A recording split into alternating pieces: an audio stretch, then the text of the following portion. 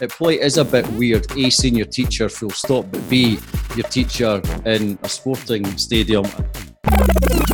Welcome to the latest edition of the Beat Talks podcast. I'm your host, DJ Brochet. Thank you all for tuning in. If this is your first time, welcome. If you've been here since the beginning, I appreciate you and all my day ones. This week, we are talking to Graham Easton. He lives in the UK, Scotland specifically, and you'll hear me say in the podcast that he is my first international guest, but that is a blatant lie, and I apologize for that. I realized afterwards that I have chatted with 4 corners from the Toronto Raptors, and he was technically my first international guest, so I apologize for lying throughout the broadcast, but Graham was my first guest outside of the continent of North America, so I'll give him that title. So thank you very much, Graham. I appreciate it. Graham is an announcer, host. He's done the Olympics. He does rugby, netball. I was definitely fascinated with the netball conversation. It's a sport that I find very intriguing, and I hope you guys enjoyed. He gave out some good advice if you want to get into announcing, things that can help you break into that industry or work on your craft, because a lot of things we do in the sports entertainment world, you can't replicate. You actually have to do it to learn, and he gave some great advice on things to do to get into that. So without further ado, here's Graham Easton. Well, I appreciate you joining the podcast. You were my first international guest. I feel honored. Oh, Thank you. Right. Well, likewise. Nice. And let's pronounce your first name correctly. Obviously, as a super white American guy, I would say Graham, but it's like Graham. Is that how you say it? No. The first 3 you said, it was absolutely perfect. Okay. Graham. Just making sure. I will continue to say it that way then. So first thing I want to know is, with everything going on in the world right now with the pandemic and stuff, what is it like in Scotland right now? Is it different than what you've heard about the United States, which I'm sure it is, but I'm just curious what life is like for you. Yeah, I suppose it's quite similar in the sense that there's lots of rules and regulations, and certainly what I've noticed recently is that lots of industries are sort of campaigning, if you like, or saying, well, listen, what about us? You know, we need funding, we need support, we need to get back to work, we need to get the economy going. Just recently in the UK, there's been a big campaign by a group to get the live events industry recognised, and you will know as well as anybody else that there's a huge infrastructure behind that. You know, it's not just the artists on stage or the athletes, it's the lighting, it's the sound, it's the riggers, it's a monumental industry. And so there was actually people, I think it was in London, actually going about, when you get the speakers and the big black cases on wheels, they were going down streets, with those kind of things. It looked amazing, visually it was brilliant. So, there's a lot of industries campaigning, to say, what about us, and get funding. But I can't imagine that's wildly different from where you are and maybe some other parts of the world. But I think, people seem to think we're maybe coming out of it, but that's obviously quite dangerous because, I think New Zealand have been quite strong, and, the slightest thing, if you like, they're not right, that's shut down. So, listen, everybody's trying to work out what's the best way to play it. But I think this country, the vibe I'm picking up is that the government are quite keen to get the economy moving, and like schools going back is key so people can go back to work and all that. But our schools just went back last week. Oh, okay. So that's a big cultural change, and it'll be interesting to see how long that lasts. And but I don't think it'll be radically different from any other country, to be honest with you. Yeah, I think it's going to be tough, especially with like international events or international touring, all of that stuff. I think it'd be difficult to invite people from other parts of the world to your part of the world, especially if you're doing better and maybe that part of the world isn't doing as great. Like it's going to be tough. I'm very interested to see how it all turns out. And it sounds very similar to what's going on here. I mean, I haven't seen those big cases rolling down the street, but I have definitely seen, petitions online of trying to, just get some funding or some grants or stuff like that. Because like you said, it's more than just the performing artists that is being affected. Yes. There's thousands of people behind the scenes that are out of work at this point. So before all this went down, you have a company called Whoosh Entertainment, you and your brother, right? Yes. You guys do announcing, hosting, you have DJs. How is it working with a family member?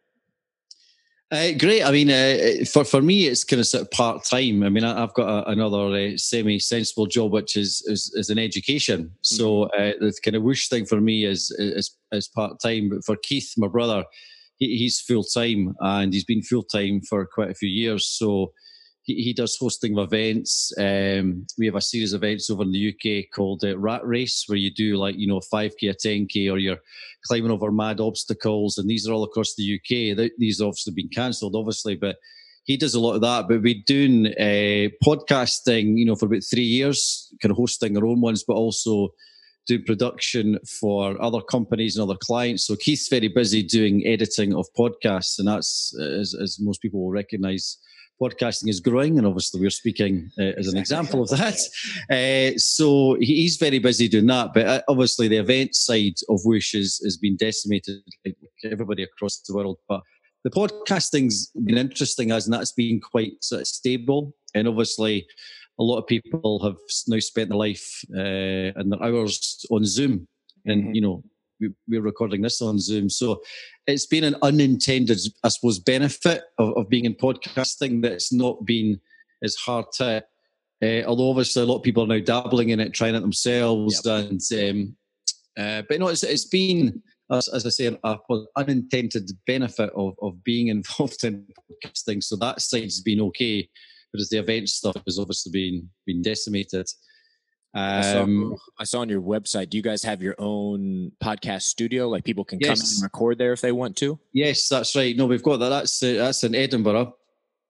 For those that don't know the geography, that's capital of Scotland. Excellent. On the east coast of the UK. So yeah, that's been good. But we decided to invest in the big screens like you'll get in like a shop. So if people are recording on two different sofas, then we've got the screens up ready for people who want to come in. We've tried to pitch it as a quite relaxed, and I think I've seen a lot of studios across the world where some are very kind of obviously look like I'm going into a recording studio now, which is fine. Yours looks very comfortable, like I could potentially be sitting in my living room. Yes, exactly. So we've tried to keep it that way, so that. But, the screens are there, and, we've got the microphone heads, we've got endless supplies of them to kind of swap them over and all that. So we feel we've done what we're being asked to do to be compliant with COVID. I think the challenge will be people, I suppose, taking that element of risk to actually say, well, actually, I could do it on Zoom. But to get the dynamic of the conversation with somebody and the body language that, obviously being face-to-face is far better in that regard, but we understand that it might be a risk for some people to sit, well, I'm not quite sure. And but those are the challenges we're all faced with, but we're certainly invested money in doing the COVID stuff. And you said the studio, you had that prior to the COVID stuff? You were already involved in that? Okay. Yeah. Yeah, it was exciting. But years ago we had rehearsal rooms for bands. It was a different premises in Edinburgh, but the property we're in was taken over by a property developer. So we had to move out and, get, as you will know, and other people in the industry will know, getting somewhere which is fully soundproofed and is not near residential area and all that stuff. So we're kind of dabbling in the podcasting. And so we moved away from doing bands rehearsing to podcasting, and we've kind of stuck with that. It's a lovely little office, and it's very, very low roofs. Which is, great for acoustics. Yep. Yeah. So if I wanted to do a podcast like what we're doing right now, it is, I've done interviews just over the phone where you can't see somebody. I've done interviews on Zoom like we're doing right now. And then in person is always 100. I mean, this is as good as it gets for being across the world from each other, right? Like I can see your face, I can see some of your body language, but being in person, it sounds better. So there's always that. So yeah, I always recommend if you're able to do it in person, I would do that for sure. But with technology, I can talk to you from the other side of the world, and it's amazing. Yeah, absolutely. Yeah. So you and your brother have Whoosh together, but you also, I saw that you're an educator. So before we get into like the announcing and stuff like that, the education side, like, are you teaching? What is the educating part of your career? Well, I'm a qualified business education teacher, which in a secondary school, so anything from age 12 up to 18 in a Scottish secondary school. So I've been doing teaching for 20 plus years. I've been head of department. So yeah, I'm teaching business. Yeah. So up to the year before, kids would potentially go to college or university. So that's their exit point, which is similar to most schools. And you've touched on something that I'm actually pretty passionate about is, first of all, the education system. I think being educated helps with a lot of problems that the world faces in general, but then the business side of things that I don't think kids are taught at a young age, especially, business, how finances work, things of that nature. What kind of business stuff are you teaching them? Like what the business world is like when they get out of school, things like that? Yeah, it's at the junior level, we do a bit on sort of money and banking, how the banking system works. That's the juniors do a bit of that. But the what we call the top level is called higher, which is the kids we doing that when they're potentially 17 or 18. So the main course we teach is called business management. So the sort of headline topics there are kind of sort of finance, HR, marketing, also better kind of how businesses are structured. So, similar to the US, there'll be public sector, government owned, or private sector, or the third sector, charity. So we look at the whole range of different types of business organizations. And, there's a huge overlap with kind of careers and, kids, creating CVs and just opening their eyes to what the growth sectors are, which is ever changing, as we know. Mm-hmm. So, it's a subject which I generally like because it's exciting, it's evolving. I'm sure if I was a maths teacher, they would say, oh, yes, so our maths teaching changes all the time, but I'm not sure it changes that much compared to business. 2 plus 2 is always going to equal 4, from what I understand. There's maybe a different way to teach it. Yes. But it's exciting in that sense. And there's lots of things you can relate to in the business world all the time. So it's exciting in that regard. Now, did you use all that knowledge when you and your brother started your own businesses together? Yeah, I suppose we did. Yeah, I mean, it's strange because kind of sort of doing it part time, and I do. Well, I mean, I don't talk about it in the classroom. If it comes up, then it comes up. If the kids have been at a big football match in Scotland, and I work at the National Football Stadium, or soccer, I should say. We better decide who we're calling it, football or soccer here. But we should call it football as the appropriate name. We in America changed it, so football is what it's actually called. So I host the National Cup finals for football. So if somebody's team gets there, you've had these things. Mr. Easton, was that you? I'm sure that sounded like you. See, if that comes up, then fair enough. But I don't talk about it, in a sense. I keep it sort of private, but, if people recognize your voice, then as you will know, they recognize your voice. Is that pretty cool though, for some of the students occasionally? Well, I suppose if you think about it, I mean, I've seen these things on the internet now again, these sort of memes and whatever, like, what's the kind of strangest thing you see? Oh, it's your teacher walking down the street with you on holidays. Oh, well, that's my teacher. So I suppose you've got to think as a teenager, it probably is a bit weird, A, seeing your teacher full stop, but B, your teacher in a sporting stadium and their voice going, because like teachers don't do that. Yeah, they just think of you as their teacher, not as somebody cool that does this other thing that I really like. The cool thing is obviously very subjective. What is cool? That's funny. So I assume you were educating first and then got into announcing afterwards. How did that come about? Yeah, my brother and I started doing like most people's. I'm sure you would have been a similar start doing what we call mobile discos. So you're doing like 18th and 21st, and actually bizarrely not my own school, but kind of the odd school disco. So always into music, love listening to the radio, taping music off the radio and all that, Yeah, just started doing it. And with a friend had somebody was selling old Citronic decks. Now that's going back a bit. Yes, we're aging ourselves all of a sudden. So we started with that when vinyl was still around and all that. So we did the disco thing, and then I did a little bit of nightclub DJing. I don't profess to be a DJ like yourself in the traditional sense of the word DJ. It was quite sort of cheesy. In sort of chart orientated, which is fine. Yeah, I did that for a few years, and then my uncle was a basketball coach in Scotland, and obviously basketball in Scotland is obviously completely different to what you guys have in the US. But they were wanting to do a wee bit of the kind of razzmatazz, a bit of the just basic team announcements, a bit of music at timeouts and half times. So we got involved in doing that, and then as happens with a lot of us in this industry, one thing leads to another, right place, right time, and it evolved into doing like rugby and football and Olympics and all things like that. So, but that's been again like teaching 20, 25 years ago, since mobile discos till today. Yeah. And I would assume, what do you think the biggest difference is from when you were announcing and playing music when you first started to how entertainment is done at sporting events today? I think now, and when I find it now, particularly working with sporting bodies, is that this you've got to obviously phrase it quite carefully, but I think people now just expect some kind of entertainment, and but before it was seen as like a nice shiny added extra, and it is still for some sports who've got less of a budget. But it's certainly much more mainstream now. If you're starting with a fresh piece of paper, you'd almost start with entertainment and maybe work backwards. Whereas before it was like, well, the sport's the most important thing, and then we'll maybe have some music. So it's all not quite gone completely the other way, but I think the sports that you're involved in, and America's obviously always been held up as being, I suppose, a pioneer in sport entertainment. Obviously, basketball being probably a prime example of that. So it's changed quite a bit as it's become a lot more mainstream. The sports entertainment side of things, or sports presentation, is a phrase that is certainly bandied about now. So I would say it's certainly much more mainstream, and it's not as of a luxury as it once was, perhaps for some.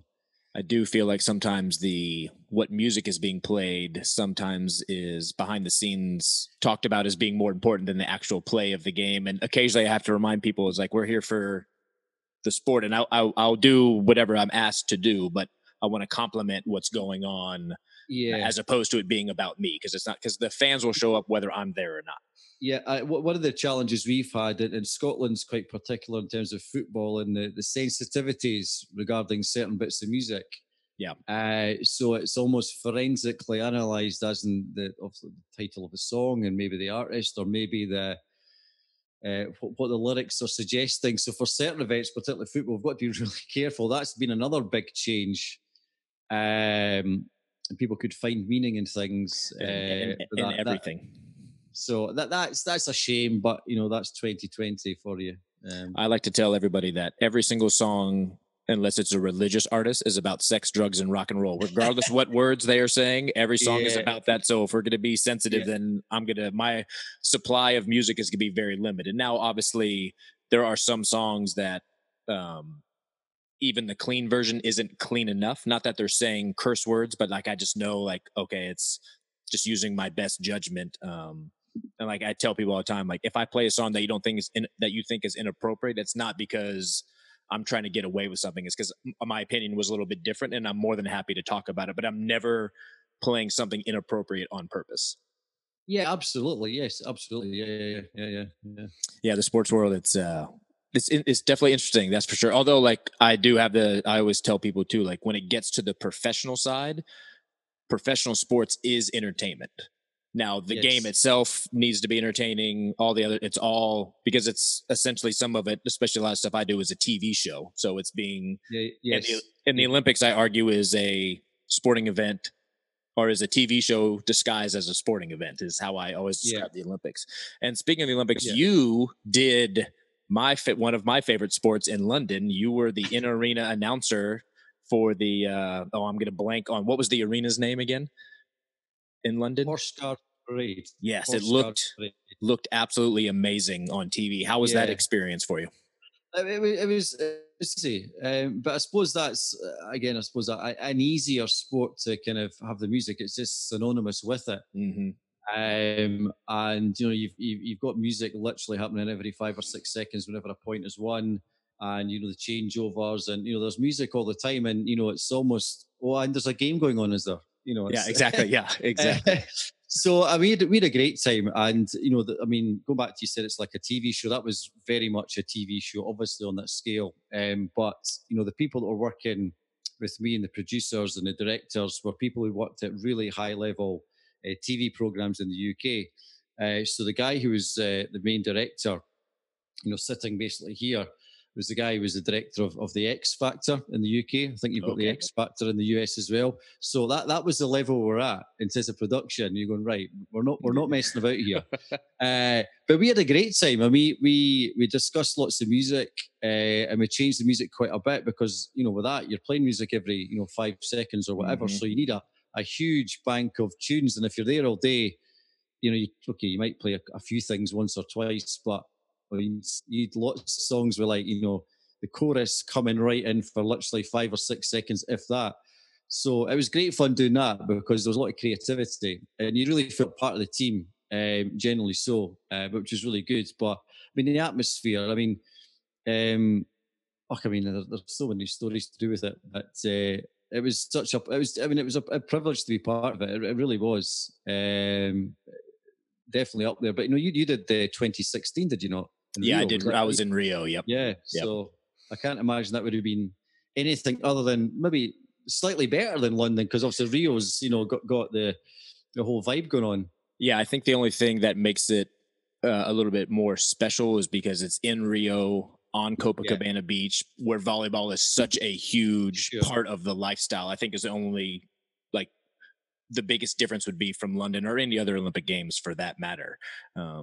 But yeah, it's definitely a party. And I remember watching the gold medal match with the 2 American teams. It was very miserable for me to watch because I knew all the players and I was cheering for every point and then felt bad for the other team that lost a point. So watching the gold medal match was miserable for me. So I was very excited up until that point. I was very happy for all my friends that won medals, but it was, you just don't like seeing any of your friends lose, even though you still got a medal. It was tough. At those games, you were announcing in arena and triggering the music as well, or somebody else was? Somebody else was doing the music. There was certainly a lot of upskilling required. Now, beach volleyball is not my specialist subject, so don't even begin to ask me who won the medal 8 years ago. I'm not afraid to say the United States did. That's all that matters. So, it was a huge, learning curve in that sense. I'd done, a UK level, beach volleyball before, and I'd done basketball. So in terms of the role of the announcer, I was skilled in that sense, but there was a huge learning curve in terms of, learning, the players and their sort of backstory. So the way they did it, I'm sure it's the same for you at Rio, you had just sort of formal team introductions and a wee bit of stats on each player.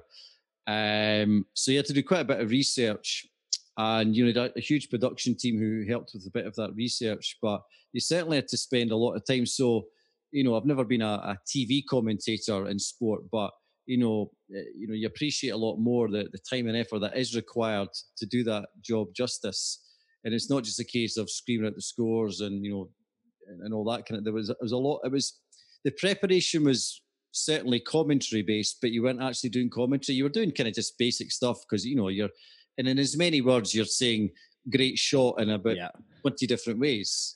So you're not doing a tactical analysis of it because it's obviously so quick, but the preparation was certainly important because it was the Olympics. So there were a lot of late nights because of the time zones. So we started in UK time at 12 midday, and some games went on till after midnight. Now, we didn't do a full 12-hour shift, but your body clock had to get used to this. Like, well, I'm actually going to be working at 11 o'clock at night for the main game for the main TV audience. So sometimes you had quite a long day of prep and then to deliver it. So that was quite a change. And telling your body to, like, usually that time of night, you're winding down, you're getting ready to go for bed. You're like, no, this is the main event of the day. I need to have my energy up and going. Yeah. But no, listen, an absolute privilege, and I've said to everyone, I've told this story before, I went through a proper audition process, kind of like the X Factor, I suppose, to some degree, where you had to, they gave you something to record. I remember he got a gold, silver, bronze medal ceremony to record, and it had lots of names with lots of consonants in it. So they obviously wanted to hear your diction and your pace and your excitements, and so I genuinely was privileged to be chosen because there was a lot of people, I'm sure, who were in the reckoning for it, and being Scottish and conscious of my voice being perhaps deemed to be, well, it's the London Olympics, but. So like I say, I was absolutely delighted to get the call. Yeah, it was very exciting. So was it just in Rio? We had two teams. So at the beach, there was, two DJs, two announcers, and we rotated. It was similar in London, I Yeah, yeah, assume. Yeah. yeah, absolutely same. Yeah, yeah, absolutely same. Yeah.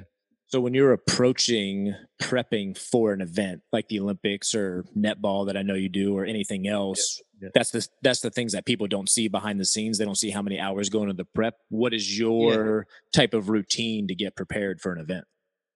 I mean, very often you're given some sort of bullet points or some sort of backstory to it, and you create your own. I think with like the netball, certainly in the UK, which I find slightly bizarre, but it's almost like a library when the game's in motion. We have like, I mean, if you think basketball stings or beach volleyball stings are short, netball's like a nanosecond, but.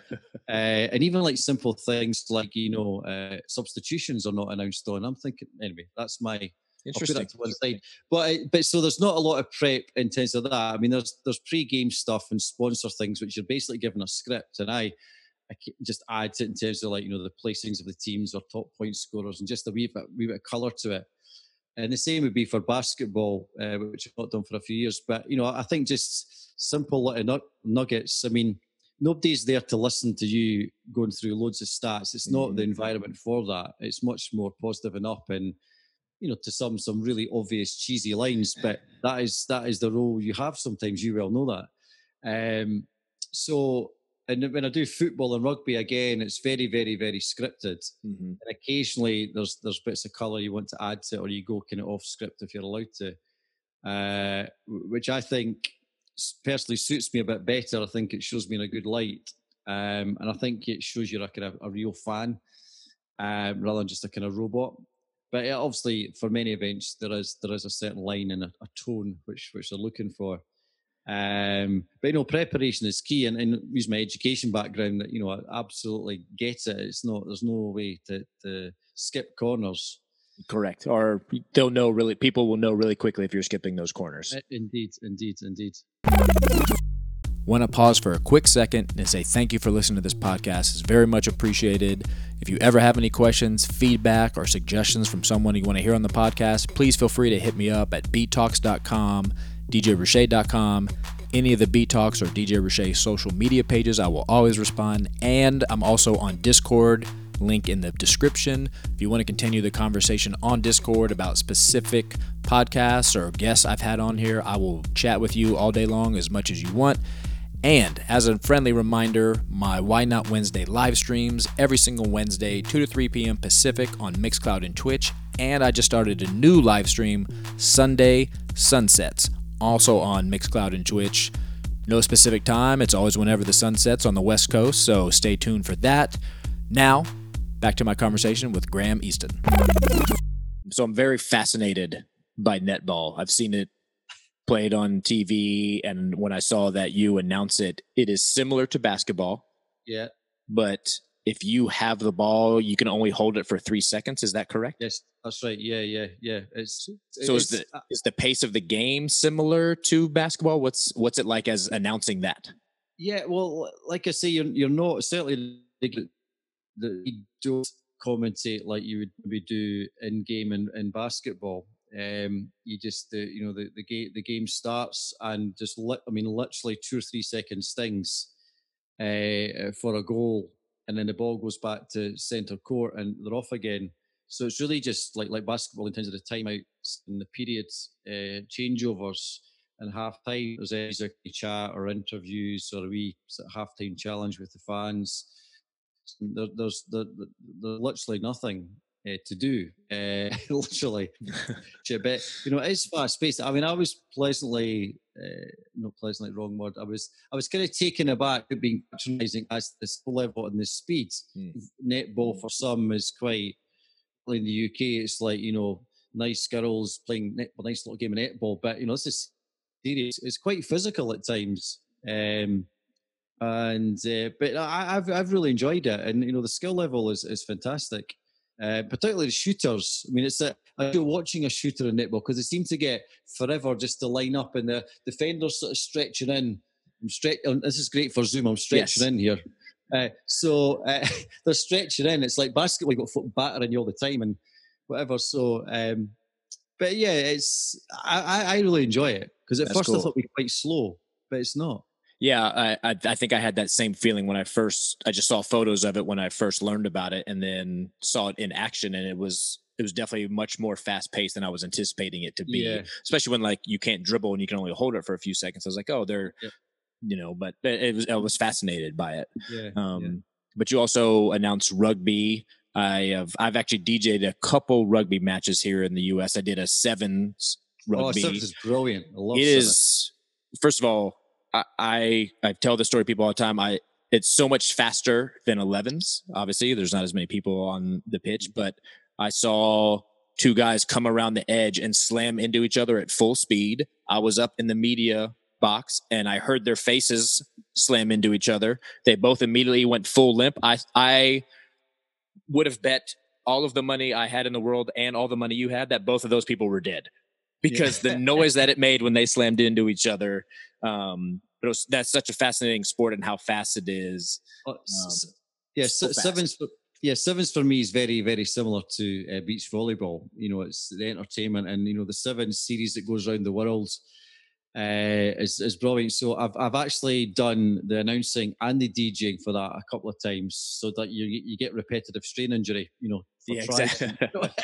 So, but that's brilliant because you've got a great chance to be quite creative and think, oh, we'll stick that one in there. And you're obviously trying at times to try and find tunes that are generally fit the motor and saying, just the next one in the sequence. That's the next one for the next try. It becomes a bit of a repetition, but it's good to be a bit creative at times. And obviously, for a lot of sports that you do, your skill is reading the crowds and just I think we'll just go a wee bit higher on that one and bring out a big tune. And you get folk dancing because they've had a few too many iron brews, as we would call it, Coca-Colas in America. Nice. And so it's that's exciting, and you're very much part of it. Like I said earlier, I'd like to think if you come across as a fan, then folk will appreciate it. Not that you're the star of the show, but you're kind of very much with the audience. Yeah, you're part of the entertainment. Like you're part of the whole package that comes with it. And you said something very I should have wrote it down as you said it, but reading the crowd as a DJ, I feel like that's one of the main jobs, one of the most important jobs, and a very difficult job that you can't learn unless you do it. So as an announcer, you are also reading the crowd. What are maybe tips or tricks or things that you learned how to read the crowd to somebody listening that wants to do your job? How do you go about reading the crowd? I think it's knowing when you go into overdrive and when you just be quite understated and respecting that. So I'll go back to my example of Scottish football. And the Scottish football fans probably don't need much encouragement to make a noise. But there was a time at Scotland Football International, you got 50, 60,000 people in what's called Hampden Park, which is in Glasgow. And you sometimes thought, well, I'll do a sort of almost like rally cry just before they kick off. Because Hampden's in Glasgow's had this thing, it's called the Hampden Roar. It's been, it came from in the old stadium when there's like 120,000 people there. It was just a natural roar. So it's had this thing, the Hampden Roar. So I was thinking for years, and I thought, well, I'll do this thing, let's hear the Hampden Roar as a kind of battle cry before the start. So I did it a few times, and that's okay when Scotland are playing because the whole nation's coming together. But, how do you do it when it's like a national cup final? You've got Team A versus Team B, and you think like it's their big moment. It's literally their moment. So I thought, well, I'm not going to do an equivalent for that because they're all singing their own things or shouting obscenities at each other anyway. So you don't need me to they're doing it themselves, and it's saying just respect the fact this is the cup final. If I come in, because the tannoy is like ridiculously loud. So if I come in and go, oh, it's that guy, shut up. And so for Scotland, kind of go with it.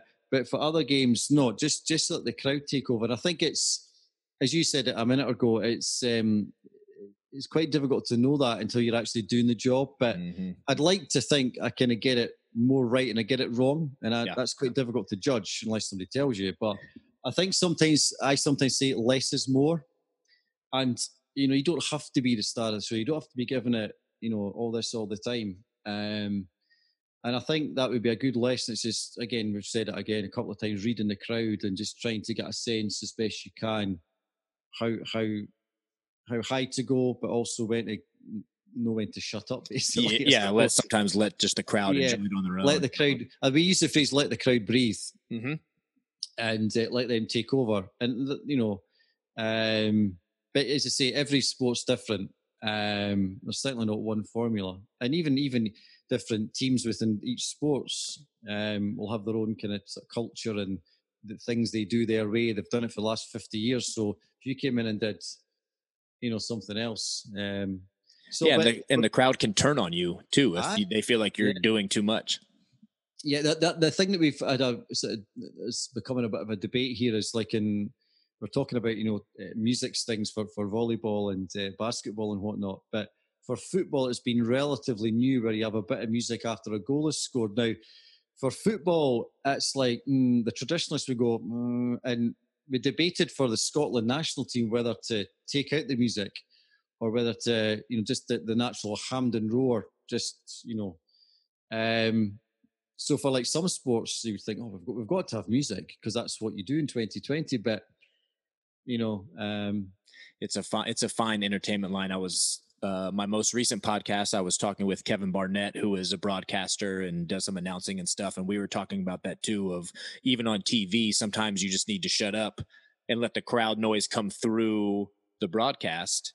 And I think sometimes the people that are making the entertainment decisions have never been in the spot of knowing that the crowd needs to do it on their own, or they need a break, or sometimes they think, if it's silent as far as like talking on the mic or no music, like, everybody's bored, which is not necessarily the case. Yes, and like you said too, every sport is different. What I do in basketball is different than what I do for volleyball.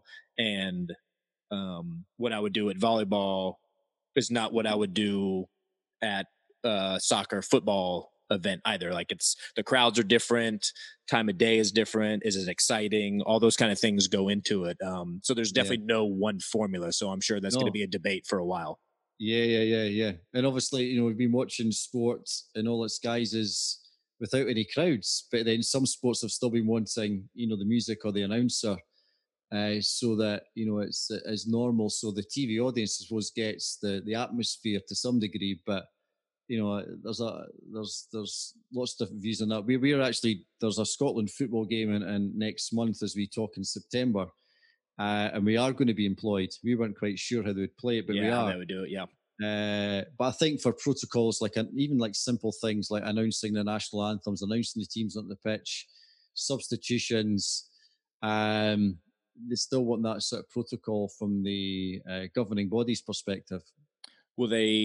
Are they doing it with fans in the stadium or no fans in the stadium? No, not yet. Certainly not for football in the UK. I still think having a PA announcer announcing those things at the team somewhat, it's that fine line of I want the team to still feel like it's somewhat normal because they know that there's no crowd there. But substitutions, things of that nature, so that the other team knows, or those kind of things. I think that is, as opposed to it being sometimes silence is louder than music. So if there's no PA, no music ever, that could be even more deafening than to have the stuff. So that'll be interesting.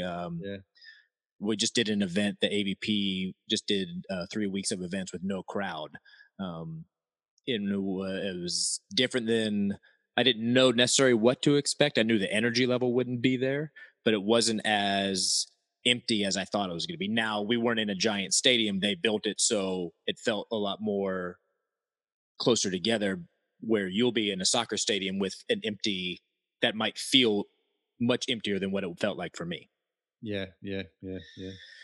Man, so how did you, if somebody wants to get into announcing and even the DJ side of stuff, some of the music stuff that you do as well, how would you recommend somebody to go about doing that? Because I'm sure how you got into it is different than it could even be today. Yeah, I'm sure a lot of people, certainly UK, have followed a similar path to myself. They've done a bit of DJing, and they've been proactive. They've looked for opportunities, and there's always going to be a bit of right place, right time. And I think if it widened to talk about media in its very widest sense, and I mean like journalism as well, it's about probably a wee bit of volunteering or just asking questions, and you might get more no's than yeses. But if you're that passionate about it, and then you got to knock on doors. But the other thing, the beauty with technology these days is you can very easily create your own content. And there's a million and one different podcasts in every genre under the sun these days. So there's, dare I say, there's probably no excuse not to try creating some content. You don't need the world's greatest IT behind you. You can obviously switch on your iPhone and away you go. So if you're that passionate about it, to try things, send it to people, get a bit of feedback. But I think the beauty of like the podcasting is very organic, and people can try things, and you don't need a lot of expensive kit to do it. You can upload stuff onto Facebook, for example, fairly simply. It's not, and obviously YouTube. So you can have a little portfolio, I suppose, relatively easily. Whereas back 25 years ago, you had to send it off to somebody to do some fancy stuff because you couldn't really do it yourself. So in my view, it's arguably easier to create your own content, just to showcase and just experiment with things and just suppose find your own style, and whether that's a particular sport or you're trying different sports. I mean, there's lots of people doing sort of very creative, as I say, fan-based things where they go to a football game and they're interviewing fans. It's quite funny, it's quite comical. There might be the odd mistake, but that's the beauty of it. So I would suggest just try what you can, create your own content, and share it. And as we all know, things can quickly go viral very quickly, hopefully in a good way. Hopefully, yes. Do you ever have anybody reach out to you on social media or on your website saying, hey, I want to get into the business that you get into? Can I pick your brain? Can I come to an event and sit behind you and watch you the whole time? Do you ever have that stuff? Yeah, a few times. Not that often. Obviously, we're at a different scale of country compared to Scotland's only got a population of 5 million. So there's not as many opportunities, I suppose, to some degree in terms of different sports. But I've had a few people over the years getting in touch. The odd sort of blind CV sent into us. And happy to acknowledge, obviously, the courtesy of a reply. But there's not as many opportunities. And like I said earlier on about the kind of funding, I'm sure a lot of sports would love to do sports presentation, lots of different ways, but it come back to the funding, and might be seen as a too much of a shiny extra to do so. But if you were wanting to get into it and sort of volunteering and doing your own bit of content, then that's how you can get experience for sure. Yeah. Well, I appreciate you taking the time to be on the podcast. I started this podcast because I wanted to learn and know other people's stories, especially people that do exactly what I do. And you have been in sports, and I'm around announcers and stuff all the time. So I'm fascinated by that job as well, too. I hate hearing my voice. So the fact that I'm talking into a microphone right now is surprising to my family, much less doing it in front of thousands of people. And because you're going to make mistakes always. And that's the one thing that everybody hears. But you can talk for 10 hours a day and make one mistake. But you have to learn just to keep going with that. And I guess before we finish, that is another thing. Like, if you make a mistake, how do you handle that? Because we're all going to. It's just we do it more publicly. One thing you asked me earlier on, I was just about to say it before you prompted me there about sort of tips and whatever. I mean, I said at the beginning, a lot of Scottish people will speak quite fast, and I've got to learn to speak a lot slower than to me seems kind of normal. So what I very often do is on any sort of script things, I will write the word slow quite a lot of times around the sheet, around the outside, just as a visual prompt for that. And I think that's important for me to sort of recognise that I don't want to totally change how I speak, and I'm overthinking it just now, thinking I am better speak slowly because you were slowing it for me, and slowly. I appreciate that. But the other thing in terms of that would be, your kind of diction, and maybe in the top tips, I'm sure you'll do it as well for different nationalities, is learning how to say somebody's name properly, and finding out, even if it's from the person direct, how do you pronounce your name, like you did with me at the beginning, or writing things phonetically. Just making sure you do that right. I was going to say just one thing. I was going to ask you the question. Like for basketball or some sports in terms of jingles. We talked about music being played after a goal or a basket or whatever, but if you got lots of jingles, I've got my wee jingle, a few of my jingles kind of set up here just for a laugh. Please do, please. And they're maybe not going to break any new grounds, but there's one that's become sort of synonymous with us, particularly for certain people in the basketball community in Scotland. So if I get it set up right, just try to press all the right buttons here. Hopefully you can hear this. Fantastic. Yes. Did you make that out? Yes, I did. Fantastic. Yeah. Now, I'd love to tell the story of this if that's okay. Please do. We have plenty of time. Yeah. So, we started doing basketball, you knew about various sort of standard sort of jingles, and you always want to put your own take on it. Think like, is there any sort of wee word or phrase which is basically saying, well done? That's a great basket, young man, but you want to have something it's... So we had this... from our DJing days, we'd bought these CDs, you had like TV theme tunes and all these kind of things. You're looking for a wee sort of nugget, just a couple of seconds or a word. And there was this advert in the UK from back in the 1970s for beef burgers. And it was two boys having a conversation about beef burgers. And we were spending this time just listening to these adverts just for one little word. So these two boys having a conversation about beef burgers, and one of them said, fantastic. And I said to Keith, can we try and edit that down?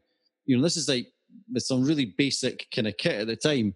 So we managed to narrow it down to just as perfectly as we could, just the word fantastic. So it's become like synonymous when we started doing basketball, just when somebody scored a 3-pointer or whatever, you'd get the... Fantastic. It's very muffled, but it's still quite clear. We just quite like it. It's quite old school. Does anybody recognize where it came from? Has anybody ever known? No, unless you're a big fan of 70s TV ads in the UK. You never know. Yeah, who knows? There could be, I'm sure there's a podcast for that somewhere. Yeah. But there's some sort of standard ones. I mean, always like, although it's quite obvious, but it does cut through. And when people hear it for the same time, you hear people going, woo, like Homer Simpson and all that. So there's some standard ones like that. There was, who else have we got here? We've got, what's his name for The Simpsons? Excellent! Yes. Sonny for The Simpsons and all that. So anyway, I could play these all day, but I thought I'd share the fantastic one it's my favorite thing right now. It's, and sometimes like doing those things, I do them for me, just for my own enjoyment. Just because you're doing it for so many hours a day, is like, I need to do something for me. And if other people like it, great. And sometimes like something like that will catch on because you put in the work behind the scenes. People have no idea how long it took you and that you're listening to 70s commercials. It's hilarious. Yeah. I'll send it to you. Fantastic. There was one more thing that I forgot to ask about before, but you have a playlist podcast where you talk to people in the sporting world, athletes, and you're asking them like some of their favorite songs. Do any of their favorite songs surprise you? Oh, definitely. No, it was one of these things that came from working at, big sporting events, because you saw the players fairly recently to come onto the pitch at football or rugby pre-game, and they had their big headphones like we're wearing just now. And you're going, all right, okay. And I think, well, they're obviously listening to something. And obviously some of them now got sponsors, deals with companies, whatever. So I was thinking, all right. And, Whoosh is basically music and sport. So I thought, something in this. So took a sort of leap of faith, contacted a rugby player I knew quite well who'd retired, but played at a very high level, just to sort of dabble in it. So basically the premise is it's called Playlist. So the sporting athlete, or I've done broadcasters in sports, they choose 5 songs, not necessarily their 5 favourites, but ones that, I challenge them that they associate with sporting moments in their life, or ones that are on their gym playlist, or the ones they have on pre-game. And they kind of talk around why that's important to them. But I also challenge them to choose a specialist musical topic, one that they know inside out. So I do 5 questions. I've had like TV themes. I've had like Rod Stewart, the Beatles. I've had Ed Sheeran. I've had all sorts of different topics. A leaderboard, because as we know, sports people are all competitive. So I've got a leaderboard of. So it's quite a simple format, but I'm pushing on for 70 now, and I've had a massive array of sports, not just sort of big sports in the UK like rugby and football, but I've obviously had netball and basketball through my connections. But it's good fun to do, and I'm now doing it on Facebook Live, so people can ask questions. Cool. So that adds an extra dynamic to it. We just chat around the music, and so that's great fun doing that. Really enjoy doing that. Is it very interesting hearing some of the songs that players associate with sports that you may not have ever associated with sport? Yeah, absolutely. I mean, there's, I should have come prepared with some great answers, but it is amazing. I mean, there's some kind of obvious things that people use, in a Scottish context. But like Avicii Levels is featured a couple of times, which I suppose would be kind of obvious in a sporting context. It's been used quite a lot of times. But I know there's one 800-meter runner in the UK, Guy Lermonth, who said that he always had to have the same tunes like pre-race. He would have his Spotify set up for the same. It would build in a certain order. And he had almost like superstition for him. Oh, yeah. So you get these stories of that were quite fascinating. But the funniest thing is probably the quiz, because a lot of them are kind of desperate to do well. I mean, because they're competitive and they want to win. Yeah, exactly. No, it's good. It's good fun. It's good fun. So if people want to hear that podcast, is it just on Facebook Live? Can they get it on like Spotify or Apple Music? Yeah. Well, unfortunately, because of the wonderful licensing laws that I've got at the moment, it can't be on Spotify and Apple Music and all that. So it's on Mixcloud, which is a fantastic platform. Mixcloud, yep. So it's called Graham Easton's Playlist. Okay. Although the people on it are UK based or are mainly Scottish, people may not know them, but hopefully if people did dabble in it, they'll get a wee insight into what people's motivations are. But the Facebook Live is just Graham Easton's Playlist on Facebook. Cool. And that's fun. Well, I will put the link to the podcast in the description of this podcast so people can see that. And if they want to follow you or know more about your career, where can they follow you online, on Instagram? Where can they check you out? Yeah, on Twitter, it's at Graham Easton. If you're on Instagram, it's at Graham_Easton. Don't forget the underscore. You could go to some really dangerous place. And company is called Whoosh, and that's WOOSH. Some people put a random H at the beginning. Oh, interesting. Oh, they spell it WHO. Yeah. Oh, that's dangerous. Yeah. Okay. Yeah, it's WOOSH.TV, correct? Correct. That's all right. I'll make sure that's in the bio as well too. Well, thank you so much. You were my first international guest. I feel very privileged about that.